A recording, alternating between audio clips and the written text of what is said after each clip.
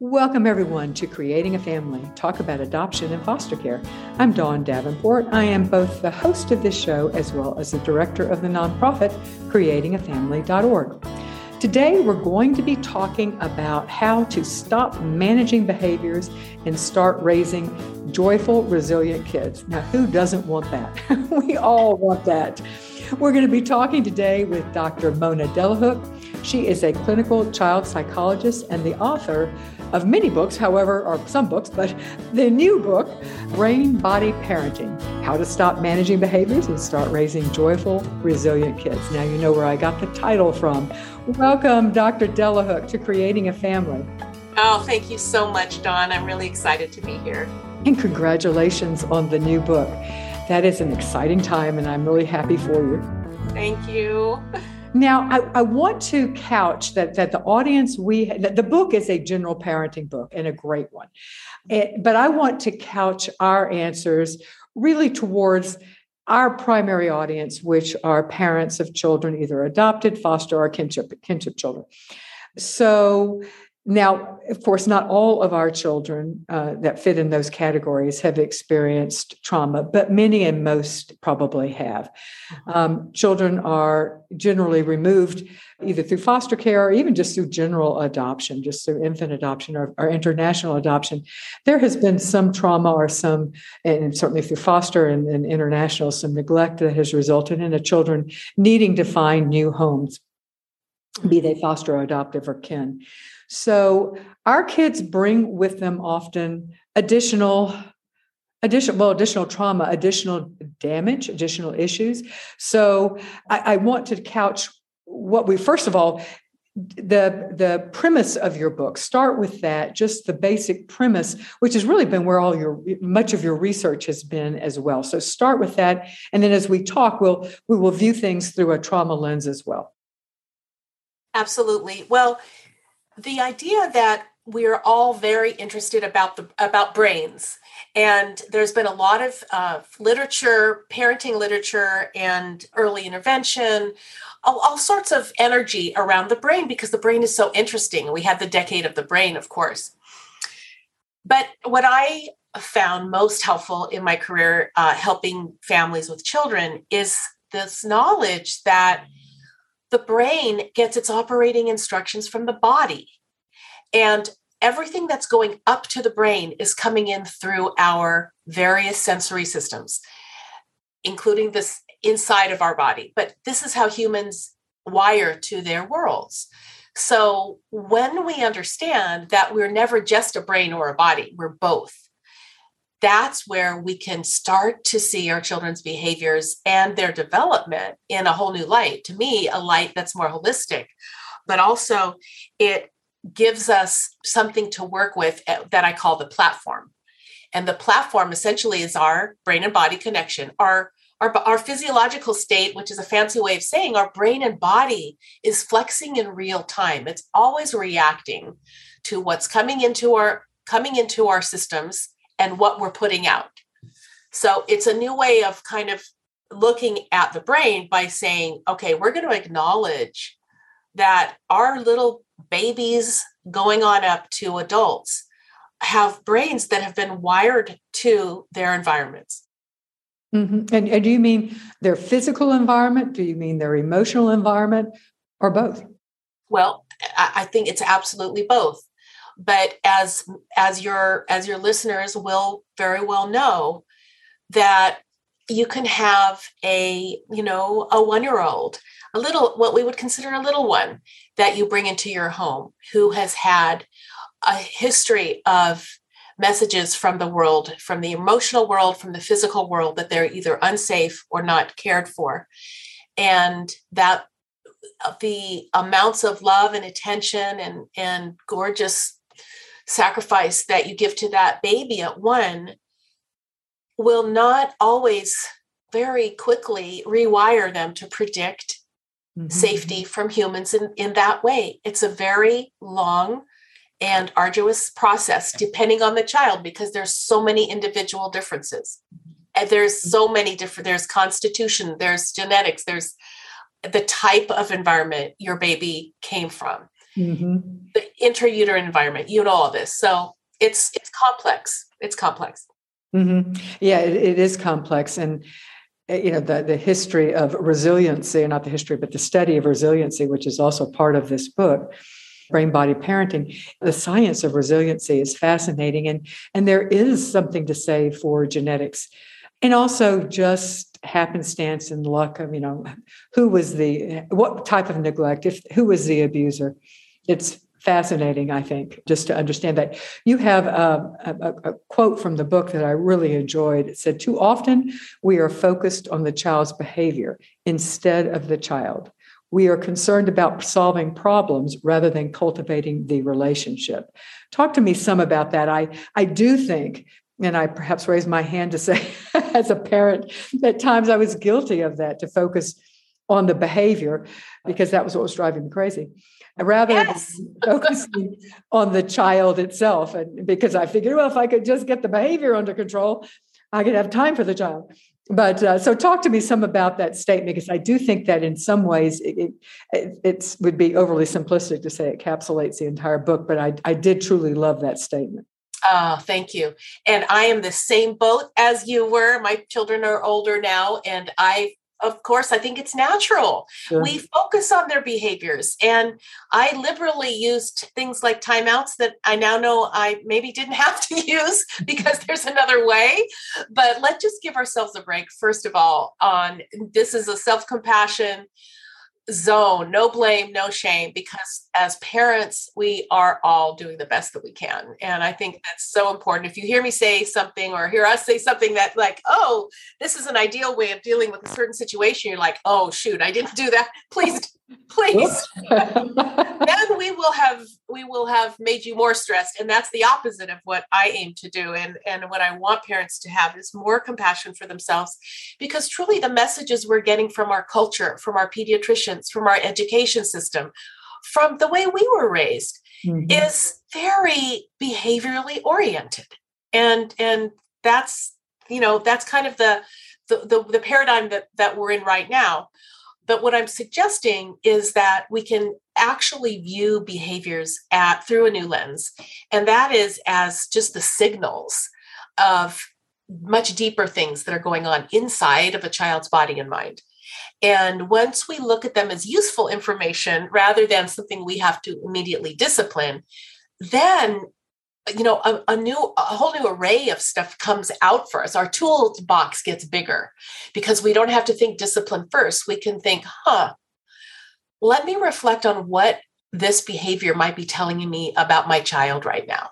Mm-hmm. So it allows us to look at each child in a way that now we're looking at the behavior, we're thinking, how is my child processing and interpreting their world right now. And through that lens of our nervous system, we see that our bodies and brains are constantly evaluating experiences subconsciously and consciously and telling us if we're safe or not. So with our vulnerable children, our children with many, if not most, of our children with toxic stress in their histories, have more vulnerable nervous systems. So they get triggered by things because they had more cues of threat than safety in the early wiring up of their experience of the world. Mm-hmm. So they may be more triggered. They may be more highly reactive. They may be more tricky to predict their responses. They may be unpredictable. All of these things come into play. So, but that's why I want to look at the behavior as with more curiosity and as kind of an interesting roadmap rather than something we have to be afraid of necessarily. It's a clue. It's giving us a clue. Mm-hmm. Clue. And thank goodness we have those clues, because we need to be able to attune to our children. We do, but it's so easy to take it personally. Like if we're being so kind and we're being so nice, and all of a sudden we get back something that feels threatening to us as a parent, that's so stressful. So I think we also have to have so much gentleness on ourselves, don't you? Oh, absolutely. We come most of us come to parenting with our own needs. I mean, well, all of us come to parenting with our own needs. And oftentimes our needs are to be a good parent and to be perceived as being a good parent. And if Yes. if our child is not able to, and it's frustrating to Yeah. be trying your best and for not to work. You talk about the three pathways. How does that relate to understanding the brain body connection? Yeah. So if we think about it's kind of in a little bit of a hierarchy, but I talk about the platform as the thing that launches behaviors, our brain body connection. And then it's related to a concept that Lisa Feldman Barrett, a neuroscientist that I'm finding so useful in her research lab, about the body budget, that our actual bodies run a budget like a bank runs a financial budget runs money. We run our actual physical bodies, the salt, the water, the glucose, the oxygen, everything we need to stay stable. Everything we do, every interaction we have, every disciplinary measure that gets thrown on us, all impacts our body budget. So the way in the book that I describe that we measure a body budget is through indicators of one of our nervous systems, the autonomic nervous system. And all we have to really think about it is some pathways, because I translated the polyvagal theory into little usable chunks. And basically, the idea in the theory is that our nervous system runs on three major pathways. And there are more, science is showing that it's more complicated than that, but these are just useful in understanding ourselves and our kids, I think. So I'll just really briefly explain what they are. When we're calm, when we're feeling calm in our bodies, and when we are feeling able to learn, when we are, I say we are children in ourselves, when we're open to learning new things, and we can be stretched, and we're feeling basically grounded, that is known as the green pathway. It's where our body budget's pretty flush. We've got energy, we've got gas in the tank, we're ready to go. And basically you look for just signs on your child's body too, like basically relaxed posture, facial expressions that are kind of smiling or neutral. Their tone of voice changes. They're not too soft, they're not too loud. It's basically, the green pathway is kind of easy to get. It's like when your child wakes up in the morning and you're like, this is going to be a good day. It's going to be easy. Versus sometimes maybe when your child wakes up in the morning, or you wake up in the morning, and there's agitation and there is a grimace on the face or wide open eyes scanning the room. The body might be tense. Maybe in this later on in the morning, a child may be kicking or screaming or trying to run away. So this green pathway often adaptively gives way to the sympathetic nervous system, which I call the red pathway. And that's where movement happens. That's where a child might be moving their mouth or moving their body. And it's not a choice. It's a default mechanism whereby the nervous system tries to protect itself through movement when it detects threat. And the red pathway is where we usually as parents get called from school. Bad things happen here, right? It's a fight or flight response. But we have to remember that a red pathway person is vulnerable and their body is detecting threat. So if I can apply it, for example, to a child with complex developmental trauma, there may be a smell that triggers that. Perhaps there is a subconscious a noise or something that triggers their brain to predict danger, even if they're currently safe. And this is why we have to have a lot of compassion for those red pathway behaviors. And then finally, the third major one is the blue pathway, which is commonly known as kind of that freeze response, but it's where a child may lose hope, and they don't move very much. They don't want to play, they're disengaged, their eyes are turned down, they may look sad, may appear disconnected and really kind of looking through you rather than at you. And this is really a conservation stage in humans if they've been exposed to stress or trauma for very long periods of time. We want to make sure that we get them activated and feeling like socially engaged again as soon as practical. And these, again, all of these pathways are adaptive ways that the nervous system tries to protect itself. Mm-hmm.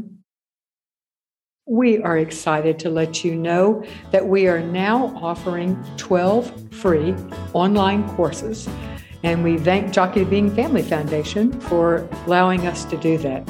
These courses are in our online learning center, and they are free. They can be utilized as part of your foster education, in-service, or continuing education. Check with your agency, but we've not ever heard of one who wouldn't give credit. They come with a certificate of completion. We have 12 of them. They're at the website bit.ly/JBF support. That's bit.ly/JBF support. And we've got, like we said, we have 12 of them. For example, one is how to raise a child who will thrive. It fits perfectly with this topic as well, and I think you will enjoy it. All right, I enjoyed the concept of body budgeting. And just from a real practical standpoint, which is not so theoretical, but practical, of saying, we've got to have, like you say, we have to have enough rest. We have to have enough food. And we have to have enough play. We have to have enough stimulation. All these things impact how our children will respond. And so all of it matters. I think it does. I think about something simple, but it's there's so much research behind the quality of deep sleep cycling. Yes. So if our child isn't getting, or we aren't getting into that deep sleep cycling over a period of weeks or months, you run a deficit in your body budget. Humans aren't meant to be sleep deprived, and many of our traumatized children have sleep issues, and they don't get into that deep sleep. So I check that off the bat really first. Sleep is so important. But just like you said, this body budget thing is interesting, because even think about blood sugar. Exactly. Right? If you're not hungry, some of our kids can't even feel hunger. Say you haven't eaten, you're at school, you haven't eaten, but then your blood sugar starts to plummet. That's eating away at your body budget. Then you're in a deficit. Mm-hmm.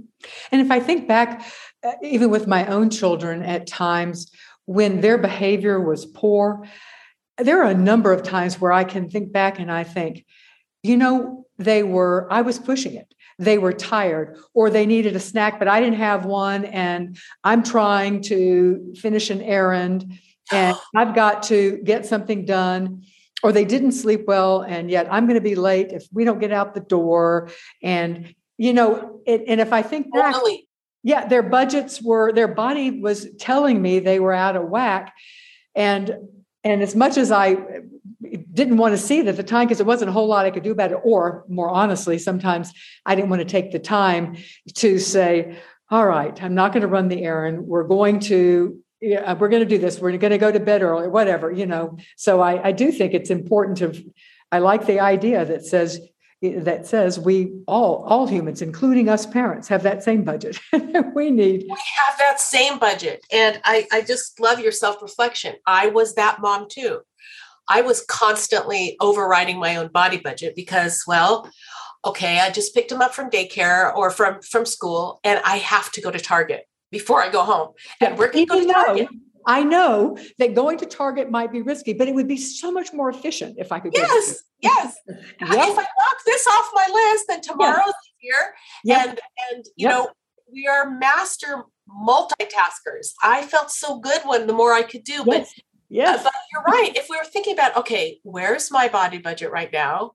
And which requires a little self-reflection and tuning into your own body, which I've only done in the last probably 15 years, not when my children were very young. And then where is their body budget? How flush are they? Do they have enough gas in the tank? Yes. And thinking about that without judgment too, because I think, again, we sometimes have a big expectation gap between what we think our kids should be able to do and what they actually are able to do. Yeah. Mm-hmm. Or what we want them to be able to do because it would be convenient for us right now. Yes. Because are humans and we want to run our lives with efficiency. So I just have so much compassion for that, because when I think about how glorious that is, yeah. I just think women do that better. And I don't mean to be sexist, but I could never talk to my husband when he was on the phone, because he could only focus on just the auditory, but I could talk on the phone, answer emails, do my nails at the same time. I loved being busy. I have come to appreciate that that's a fallacy, but I try really hard not to, but yes, there is still a part of me.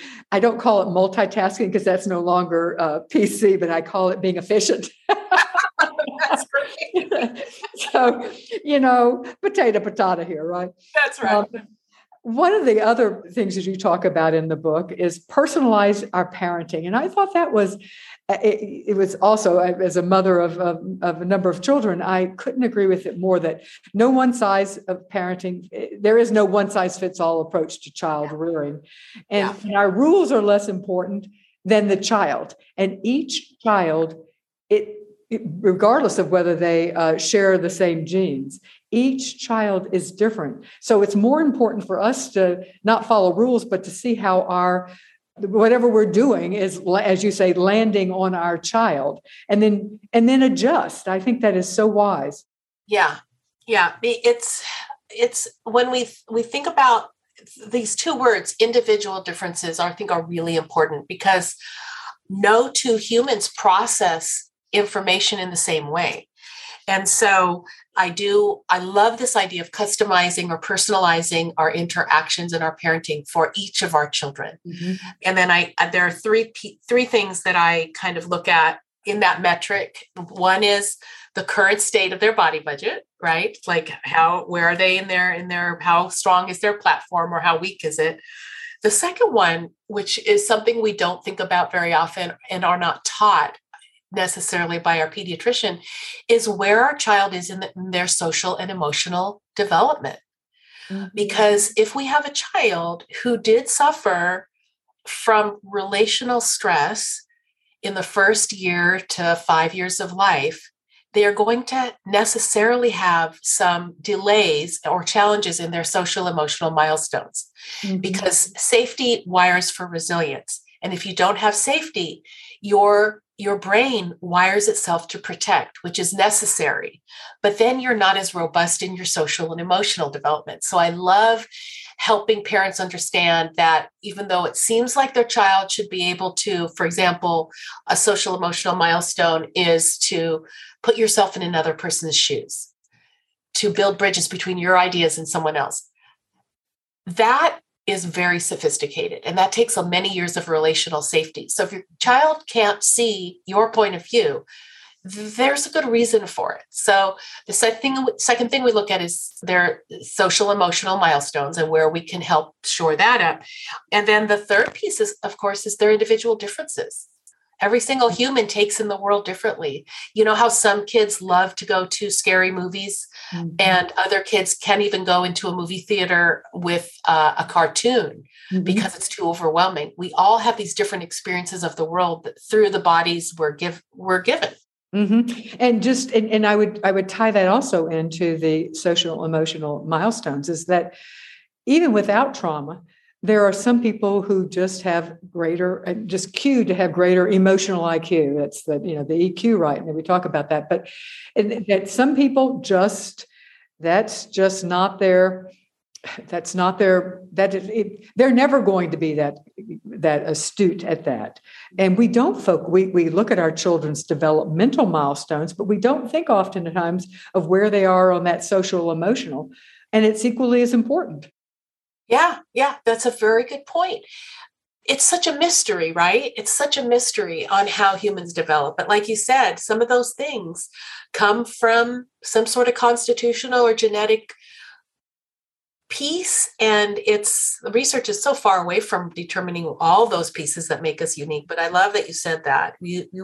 Some people it's not going to be their bailiwick to have a certain skill in a certain area, because it's just not part of who they are. Mm-hmm. On the other hand, we can harvest and water and treat children's gardens to grow those areas that we see as challenges. So it's beautiful in that way too, because development is so dynamic. Yeah, very good point. Just because you're not strong doesn't mean that that's a pass to say that you don't have to grow in that area. I think what we can do is help our children realize that they have to work a little harder in this area because it doesn't come as naturally to them. Right. Yeah. All right. So let's put this into practice. Let's say that we have a 4-year-old and who is, call it what you want, pitching a fit, throwing a tantrum, being a holy terror, whatever. You choose your language, and let's go ahead. Let's make it in public, because why not? So how would you apply some of your approach in this situation? And you can add facts if however you want to make it. I just want to I want to have a practical application before we keep going. Yeah, that's great. Well, I was talking about to a friend of a parent of a 4-year-old, in fact, and they were out in the park. I think it was. There was an older sister, and she was playing with a train set, and the child wanted to have one of the pieces of the train. The 4-year-old wanted to have one of the pieces, and he asked a couple of times, and she said, "No, I'm playing with it right now." And then he just had that reaction, screaming, yelling. He threw it. It chucked someone in the head. That this, like, you're like, "Oh, let me disappear." And the mom was like, "What do I do?" Because the child is screaming, and I'm trying to tell them that's not nice. You need to, sometimes your sister has her own stuff, and you need to wait and be patient. Okay. That's what I don't recommend doing. So what do I recommend when you're out in public and your child has a what we might consider a tantrum? Number one, check your body budget. Because if you have just landed in the red, you need to take a breath or ground your feet or just take a moment. Because if we are in the red as parents, we aren't really going to be very effective. Number one, we may say the right thing, but our emotional underbelly is going to come straight through to the child, and they're going to feel it. They're going to feel our agitation. So check yourself. And then number two, check the child. And so once you realize these features of when the physiology, when your child's platform has shifted from receptive, which is when they can still talk to you and reason, to defensive, when they're throwing things, you will likely also see a rapid heart rate, sweaty hands, sweaty nose, red face. This child's physiology shifted in spite of the child's wanting it to shift. It wasn't a choice. So in this particular situation, since we had a 4-year-old, what I would say to myself then is, okay, I feel green, my child is red. My first thing to do is to share my green with my red child's pathway and help bring him back. Because that child is not open for teaching and learning. When our physiology is meant to run or to hit or to throw or to froth at the mouth, our nervous system is begging for connection. And that's where we institute the sensory strategies that's in our toolbox for each child. So in both of my books, I have chapters where I help parents figure out which sensory pathways help calm the child down. For some children, it's standing close to them. For some child, it's moving away. For some children, it's using a sing-songy voice. For some, it's whispering. For some, it's being quiet. So we do an inventory of what helps calm the child. And basically, that's called co-regulation. We are helping that other human calm down with our nervous system. We're sharing nervous systems. We're adding to their body budget. And it's remarkable at how, if you're effective at it, if you figure out, and so it takes a while to figure out. So it's not, I'm not trying to make it sound easy, but once you figure it out, then you don't need things like timeouts, because you're getting to you're not just treating the signal as the target, you're actually going to the meat of it, which is dysregulation, which is a child who predicted that his sister was going to give him the toy. And when she wouldn't, he goes into distress because the brain can't predict anything better. And he just needs more time. He needs more time cooking his self-regulation. Mm-hmm. He needs more experiences of co-regulation to develop the muscles of self-regulation. Now, how do you respond to people who would say, he still took the parts, he took the sister's train and chunked it and hit somebody. So there have to be consequences, you know, you got to learn, blah, blah, right. Blah. Yeah. No, I'm so glad you mentioned that, because the first thing I think, if it's within your family values, is that we have to keep everyone safe.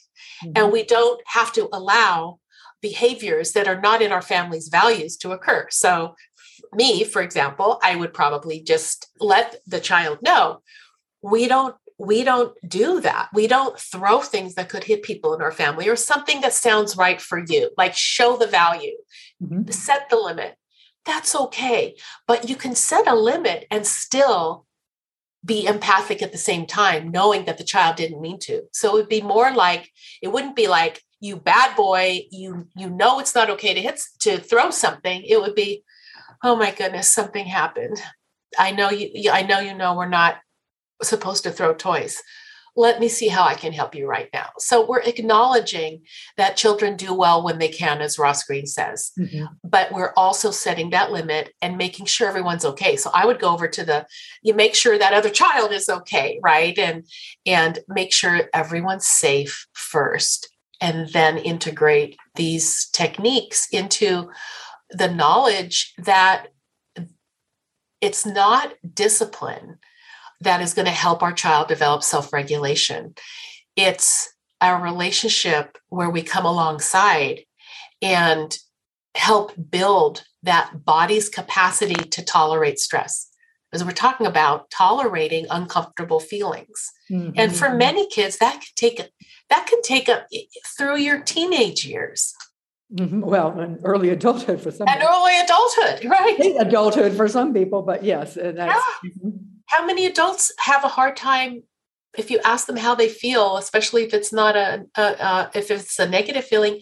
Many adults can't really pin a word onto a feeling, and so we have to have a lot of compassion for that too. Mm-hmm. And as we know our children better, being able to anticipate and seeing them move from green to red, and to try to, if possible, intervene to prevent. Now, we can't always do that, but being able to recognize he's asked 3 times to play with the train. I see him getting angry. What can I do right now all right, let's go over to the slide, or talk to the sister and say, how many more minutes do you think you're going to want to play with it before you can give it to Johnny, or something along those lines. You know, a lot of parenting, a lot of discipline can be avoided with anticipation, I think. I love that. I'm so glad you said that. And you described the perfect example of something called scaffolding. And as a parent, you could see it, like, okay, something's going to be shifting soon, and let me lend a hand. That's a good thing. You see the child's platforms start to shift, or their colors start to shift. It's really wonderful to head it off at the pass and to add some help. And in that example of a 4-year-old, by the way, asking nicely 3 times is huge for a 4-year-old. That's great. He's already on his way.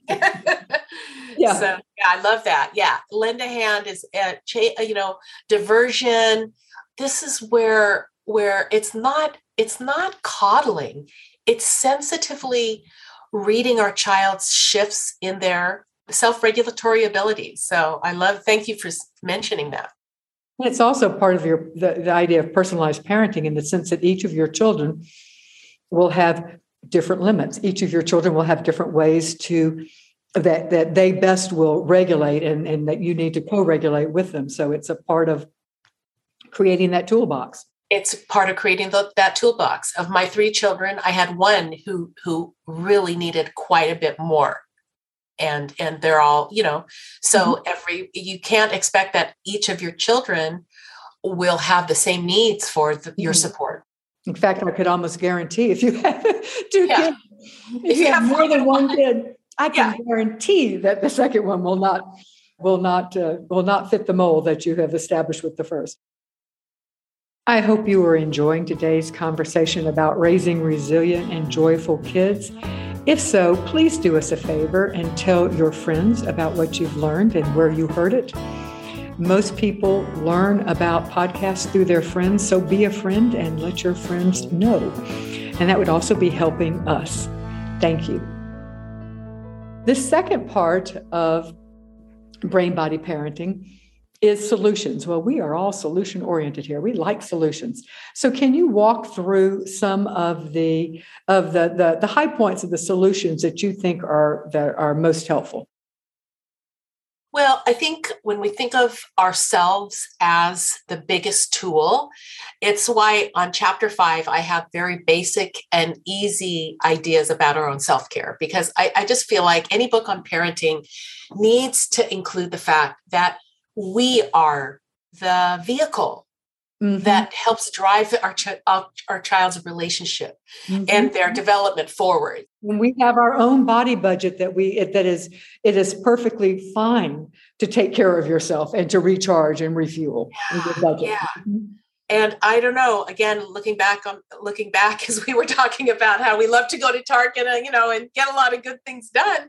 I think I didn't understand the concept of a body budget as a young mother. And because frankly, I felt really good. I had a lot of energy, and you can have a lot of energy, but if you tune in, it's a learned skill. Tune in to your heart rate, your how your insides are feeling. Essentially, there's this whole study of something called interoception, which is the feedback from your body to your brain. And sometimes you have this awareness of it, and sometimes you don't. But people who have more of an awareness of their internal state are actually healthier physically and mentally. So it's a very interesting new area of research. So tuning into ourselves, I'd say, in the solutions it's okay, in fact, really desired to take good enough care of your body budget. And it doesn't mean you have to go to a fancy gym every day, or that you can, right? Or a massage is what I would like, but no, that's not going to happen. Not daily. Oh, I love that. Yeah, like maybe in a year or so. But it could be as much as making sure you drink enough water, or trying to cut down your activities in the hour before you go to bed so that you can actually get enough sleep. And then some other fun things like on the fly, kind of some of the research that you could do on mindfulness or prayer or meditation of only moments a day that can really help build up your body budget. So take care of yourself. And then I think in the solutions category, I push a whole chapter of the meaning of co-regulation, because I think it's a catchword that's thrown around a lot right now. It's a very popular word, but I don't think we have a very granular idea of what it means. And so I had an acronym, and I think in that chapter of LOVE, LOVE. And that acronym for co-regulation, basically the L for love is look at your child through soft eyes. And when we have soft eyes, we're kind of a soft heart as well. We're just like looking through this new lens of adaptive, protective nervous systems rather than misbehaviors. The O is to observe our children without judgment. So we can observe in a new way. Before we make a judgment, we can reflect and be curious. So that's look with soft eyes, observe. And then the third one, the V, is to validate their experience as real. And again, if you have a child who's in the red pathway, and many of our children who've had toxic stress, trauma, or developmental trauma will have these reactions, these fight or flight reactions that are somehow were protective in their nervous system. They were wired up for safety in that way. but these behaviors look very out of place and feel horrible. But if we can validate the experience underneath the behavior, that's very useful. So that would be, I see you, I witness, this is hard for you right now, my dear. Maybe how can I help? So the V of love is validate. And then finally, the E is experience. Try to experience that green pathway together as much as possible, because relationships that are able to withstand these storms of the nervous system, I really believe is what heals trauma over time. Mm-hmm. And I remember you were talking to Dr. Bruce Perry, and he said something so amazing. It was something like, the magnitude of therapy doesn't happen in the therapy room with a therapist once a week. It happens in those magical moments with your child, with an adult, having these relationship experiences that help wire the child's brain up to be healthier. And in my model, it's like, or in the polyvagal theory, it's like wiring for safety. So when we share our green pathway, we kind of make deposits from our body budget into theirs, which means we really have to take good care of ourselves because it's not always easy. Mm-hmm. But over time, those magical moments are healing. And I believe that's the core of resilience. And it's not just what I believe. The resilience research, which is pretty strong, supports it. And if you're interested in the science behind it, you could look at Harvard's website, Harvard, the Center on the Developing Child, and they'll just show you all those hundreds and hundreds of studies that are proving that this is true. Yeah, I love that website, and there are other websites as well, but that's one of the best. So how do we build resiliency in our children? You've mentioned co-regulating with them as a method, and I think that, part and parcel of that is what you were saying before as well, is entering relationship and focusing and valuing relationship with our kids. What are some other ways? Because I think if we really fundamentally, if I know certainly for me, of course I want my kids to be healthy, and I want them to be happy, but mostly I know they're going to have ups and downs in their lives. All humans do. And I'm not sure I would wish for them not to, because I don't know that they really would have lived if they never have had any downs. But right. I want them to be able to come back from the down. I want them to be resilient.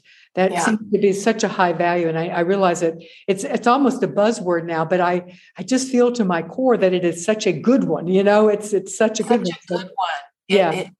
It is in the long run. Isn't that what we really want, is to know that they will be able to survive in the world without us, and to survive in the world and be those people who can ride the storms of life. And as we know, with the pandemic, if nothing else, this has shown us that sometimes life is going to throw storms at you that you never predicted would happen. So, and you don't deserve, and other people don't deserve it. So this is not a matter of right. It's a matter of life. And so, So what do we do for our kids to help to have it? What's another way? One way is to model it.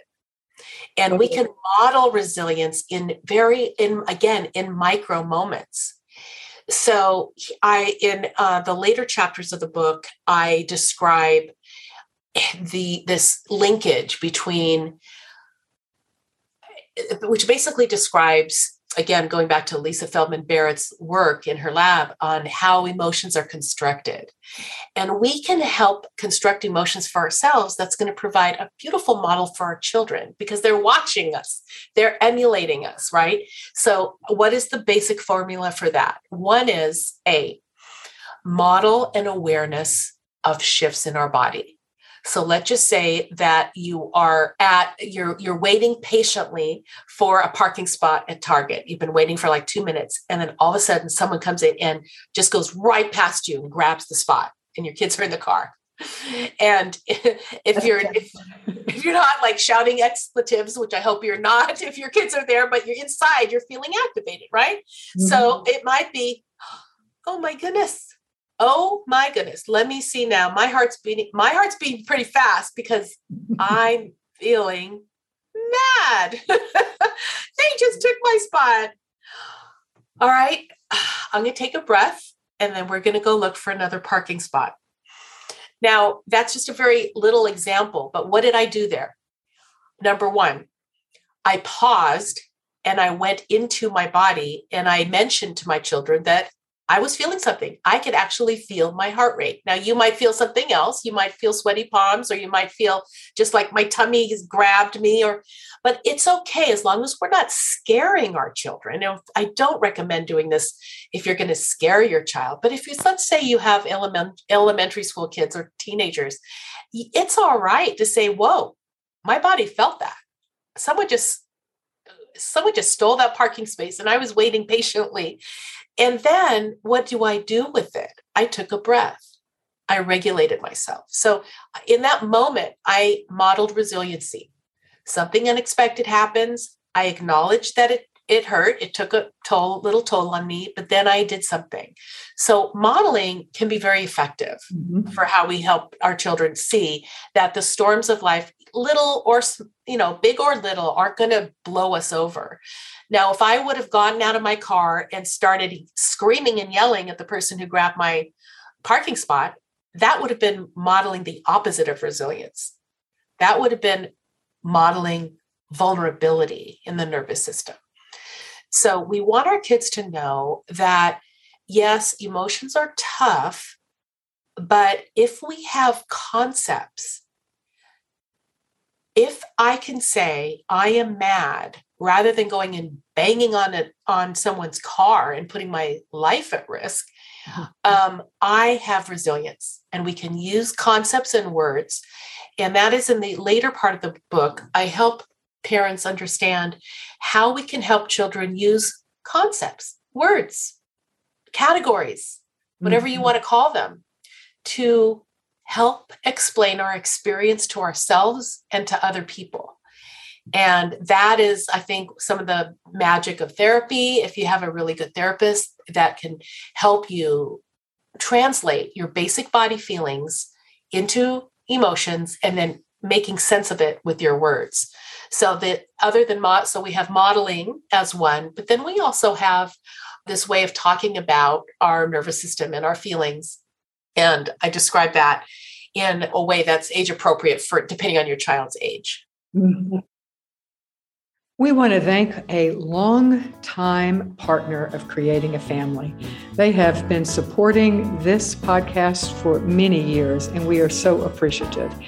That partner is Vista Del Mar. They are a licensed nonprofit adoption agency with over 65 years of experience helping to create families. They offer home study only services as well as full service infant adoption, international home studies, and post-adoption. They also have a foster to adopt program. You can find them online at vistadelmar.org/adoption. So many kids, and I think kids who have experienced trauma fall into this category, including kids that have prenatal exposure and other things, of becoming rigid or less flexible. Yeah. And that is the opposite of resilience, because resilience, if nothing else, requires the ability to move and to change. How can we help our kids who struggle, and not all kids who struggle with flexibility have experienced abuse, but it is certainly a hallmark of children who have experienced trauma. How can we help our kids become more flexible to be able to adapt as situations change and to avoid rigidity? Yeah, completely. And just again, to remember that a feature such as rigidity has an aspect to it that is protective. And when you're rigid, you are actually trying to control your environment. So if you don't want something to happen, you're going to have a very narrow range of what I allow to happen. Mm-hmm. So I think just remembering that inflexibility, which doesn't support resilience, and why many of our traumatized children aren't very resilient and need help becoming more so, is that they cling to rigidity. Their bodies cling to rigidity as a defense mechanism, as a coping piece. So since I'm a developmental child psychologist, if the child is under, say, around 10 developmental age, we use pretend play. We use the data on expanding a child's tolerance for change, and 1,000,000% if the child's under 5, but I'd use it under 10 too. Developmental play is a much more effective way than trying to teach it. Mm-hmm. So I have a whole chapter in the book about how we use play. And I'm talking about it's therapeutic play, it's parent-mediated play, but parents can do it. You don't have to have a degree in play therapy or anything like that. It's a pretty simple formula where we follow the child's lead and then we playfully become characters in their play, whereby we are allowing their nervous system to stretch under conditions of pleasure. Mm-hmm. That's what play is. Your nervous system is tolerating these emotions that you were not able to tolerate in real life when you were abused or when you were neglected. And through play, you reimagine yourself. And so for younger children, definitely it's play. And again, of course, modeling and how we talk to our children about changes is good too. But from a very organic place, you don't talk to a toddler about how to build resilience. You play with them so that their characters can actually begin to believe that I can flex and not be destroyed. Mm-hmm. Because for some kids, if they give up their rigidity, they're opening up their brain to predicting that they could be harmed. Yeah. Mm-hmm. And that's so sad, right? Because we do wire up to, especially if it happened in the first several years, which is not a sentence in any way, as you know, and as Dr. Perry said, and others, there's always rewiring that's happening. There's always remodeling. But if your brain is wired up to predict that something bad is going to happen from other humans or from certain sensations, rigidity is going to be your friend on a nonverbal level. Mm-hmm. And so we don't want to take away rigidity very fast. We want to do it in measured ways. And again, for the children that I've worked with who've experienced trauma I'm an early childhood specialist, but under 5, 6, 7, we have used play very successfully in expanding their flexibility, which is basically what resilience is being flexible, right? Exactly. Yeah. Yeah. Well, I'm going to give you the final word. Anything that you would like for parents to know that we haven't talked about raising joyful, resilient kids? Well, I'd say the first thing is be gentle on yourself and take good care of yourself. Mm-hmm. And thank you for being there for your kids. And thank you, Dawn, for the information you are giving to the world. I've been listening to your podcast, and I'm so grateful for people like you in the world giving hope to parents who really need it, because this is hard. Mm-hmm. And I guess the second part I would say is please get support for yourself, because I know it's easy to lose hope. Mm-hmm. The repetitions that a child needs of your patience and your presence thousands and thousands of times over several years is what rewires a brain. So stay hopeful and get really, really a lot of support. Well, perfect ending words. Thank you so much, Dr. Mona Delahooke, author of a new book, Brain Body Parenting, How to Stop Managing Behavior and Start Raising Joyful, Resilient Kids. And for all the audience, thank you guys for joining us, and I will see you again next week.